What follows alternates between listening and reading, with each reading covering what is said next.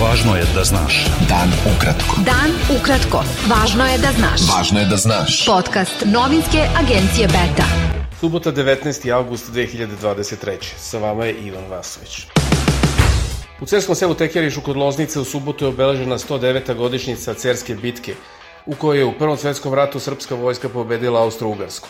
Ministar za rad, zapošljavanje, boračka i socijalna pitanja Nikola Selaković, saopštio je njegov kabinet, u govoru u spomen kompleksu Cerska bitka rekao je da je dužnost svakoga u Srbiji da se seća cerske pobede i da je na Ceru narod pokazao kako se brani otadžbina i voli sloboda. Predsednik Srbije Aleksandar Vučić je na početku dvodnevne posete Mađarskoj posetio sedište eparhije Budimske Srpske pravoslavne crkve u Sent Andreji, gde mu je uručen orden te eparhije prvog reda. Odlikovanje je predsedniku Srbije uručio episkop Budimski Lukijan za, kako je navedeno u obrazloženju, posebne zasluge i staranje za tu eparhiju i Srpsku pravoslavnu crkvu u celini, kao i za podršku u očuvanju nacionalnog identiteta srpskog naroda u Mađarskoj. Vučić je izrazio zahvalnost, kako se navodi, mađarskoj braći i prijateljima na velikoj podršci koju pružaju srpskoj episkopiji. Protest Srbija protiv nasilja održava se 16. put u Beogradu. Građani se okupljaju ispred Doma Narodne skupštine, odakle će krenuti u protestnu šetnju do Ministarstva prosvete i Predsedništva Srbije. Stranka Nova, da se struka pita, je u subotu pozvala na uvođenje vanrednog stanja na područjima u Srbiji gde je registrovana svinjska kuga, a premijerku Anu Brnabić i ministarku poljoprivrede Jelenu Tanasković na odgovornost zbog, kako se navodi, ugrožavanja cele jedne grane poljoprivrede. Ministarka kulture Maja Gojković je ocenila da su pojedini političari iz Sarajeva unapred političkim manipulacijama etiketirali nezavršeni film Heroji Halijarda režisera Radoša Bajića, iako ga nisu gledali, saopštio je njen kabinet. Aktivistkinje protesta protiv nasilja najavile su da će u ponedeljak 21. avgusta u Novom Sadu organizovati skup u znak solidarnosti sa ženama iz Bosne i Hercegovine, koje će istog dana protestovati širom Bosne i Hercegovine zbog nasilja nad ženama. Beta. Dan ukratko. Budi u toku.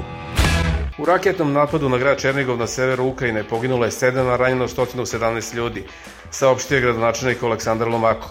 Među nastradalima je jedno 6-godišnje dete, a još 12 dece je ranjeno.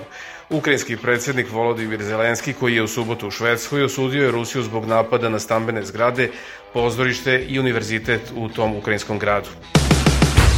Ekonomska zajednica zapadnoafričkih država ECOWAS saopštila je da je odredila datum početka vojne intervencije ukoliko diplomatski napori sa Nigerom propadnu, gde vojska pučem došla na vlast, ali nije objavila kada bi to moglo biti. Delegacija zemalja Zapadne Afrike stigla je u Nijamej da pokuša da postigne diplomatsko rešenje krize u Nigeru. Kineska vojska je počela pomorsko-vazduhoplovne vežbe u blizini Tajvana, kako je navela u znak upozorenja. Tajvan je rasporedio avione i brodove i stavio u pripravnost raketne sisteme. Predsednik SAD Joseph Biden i lideri Japana i Južne Koreje složili su se na istorijskom samitu u američkom predsedničkom letovalištu u Camp Davidu u državi Maryland da prošire bezbednosne i ekonomske veze, učvršćujući novi sporazum u trenutku kada su odnosi sa Kinom i Severnom Korejom na sve napetijoj ivici. Biden je rekao da će uspostaviti telefonsku liniju za komunikaciju da bi razgovarali o odgovorima na pretnje. On je najavio sporazume, uključujući principe iz Camp Davida, na kraju celodnevnih razgovora u petak s južnokorejskim predsednikom Yonom Suk-yeolom i premijerom Japana Fumijom Kishidom. Bio je to pregled vesti za subotu 19. avgust. Sa vama je bio Ivan Vasović. Pratite nas i sutra. Pratite nas na portalu beta.rs I društvenim mrežama. Važno je da znaš. Dan ukratko.